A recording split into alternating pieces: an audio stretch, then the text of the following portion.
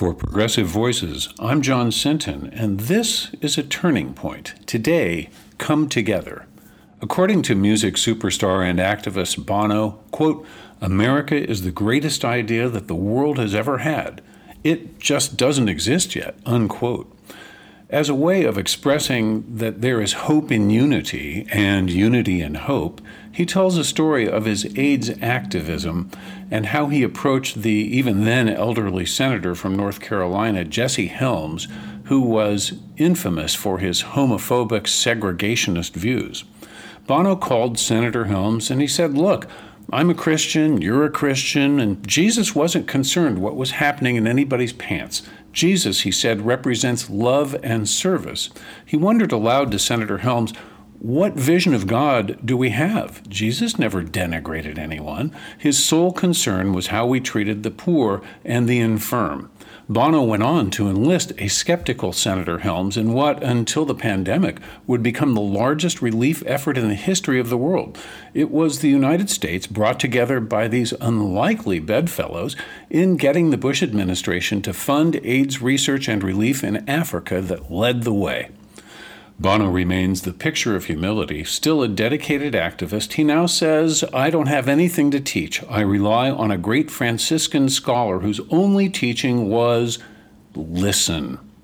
He said for America to save itself and achieve its unrealized potential, we must listen to those whose views and ideology we oppose, to those who annoy us, and to those who we just don't like. One of the "He Gets Us" commercials that ran in the Super Bowl reminded us that Jesus loves who we hate, an excellent message for unity, but it's funded in part by Hobby Lobby's CEO, who also works against LGBTQ rights. I suppose they'd say love the sinner, not the sin, but the pro-Jesus, anti-people message is really confusing, if not totally hypocritical. And division is not just a problem in the Christian world. Israel is undergoing its own constitutional crisis as a coalition of its ultra-conservative, ultra-nationalist, and ultra-Orthodox Jewish community at odds with its secular history, moves to place the courts under political control, jeopardizing its well-respected judiciary whose very independence hangs in the balance. Israeli President Isaac Herzog represents the secular majority in opposition to Israeli strongman Benjamin Netanyahu, who has his own very personal reasons to take over the judiciary.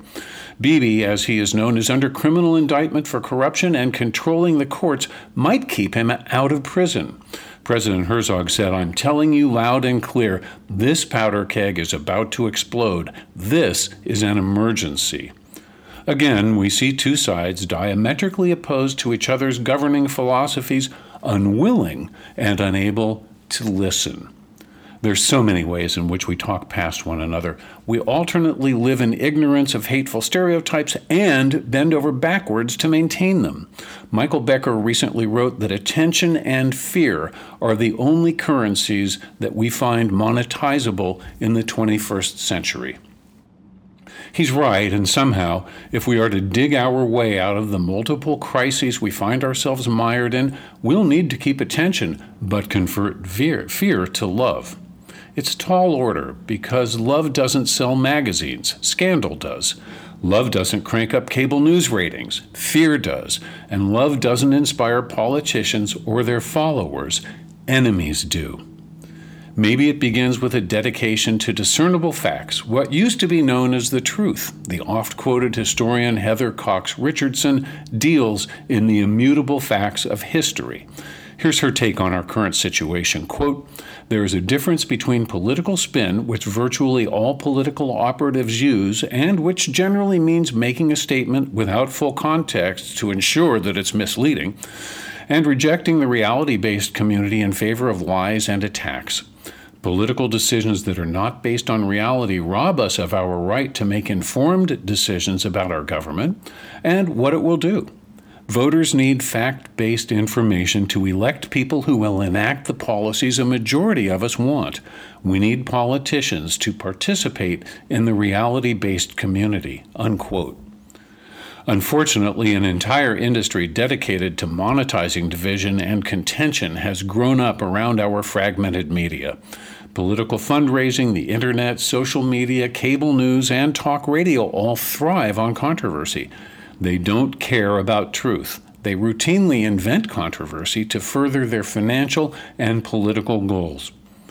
What we need is unifying leadership, but none is in sight, and Bono doesn't want the gig.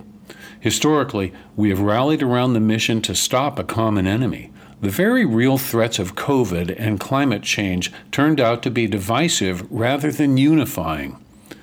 We have such great potential, but if existential threats don't pull us together, what will? Progressive Voices' John Sinton has written a continuing series called A Turning Point that touches on politics, culture, and media. You can hear the short essays in the on-demand section of progressivevoices.com and on the PV app.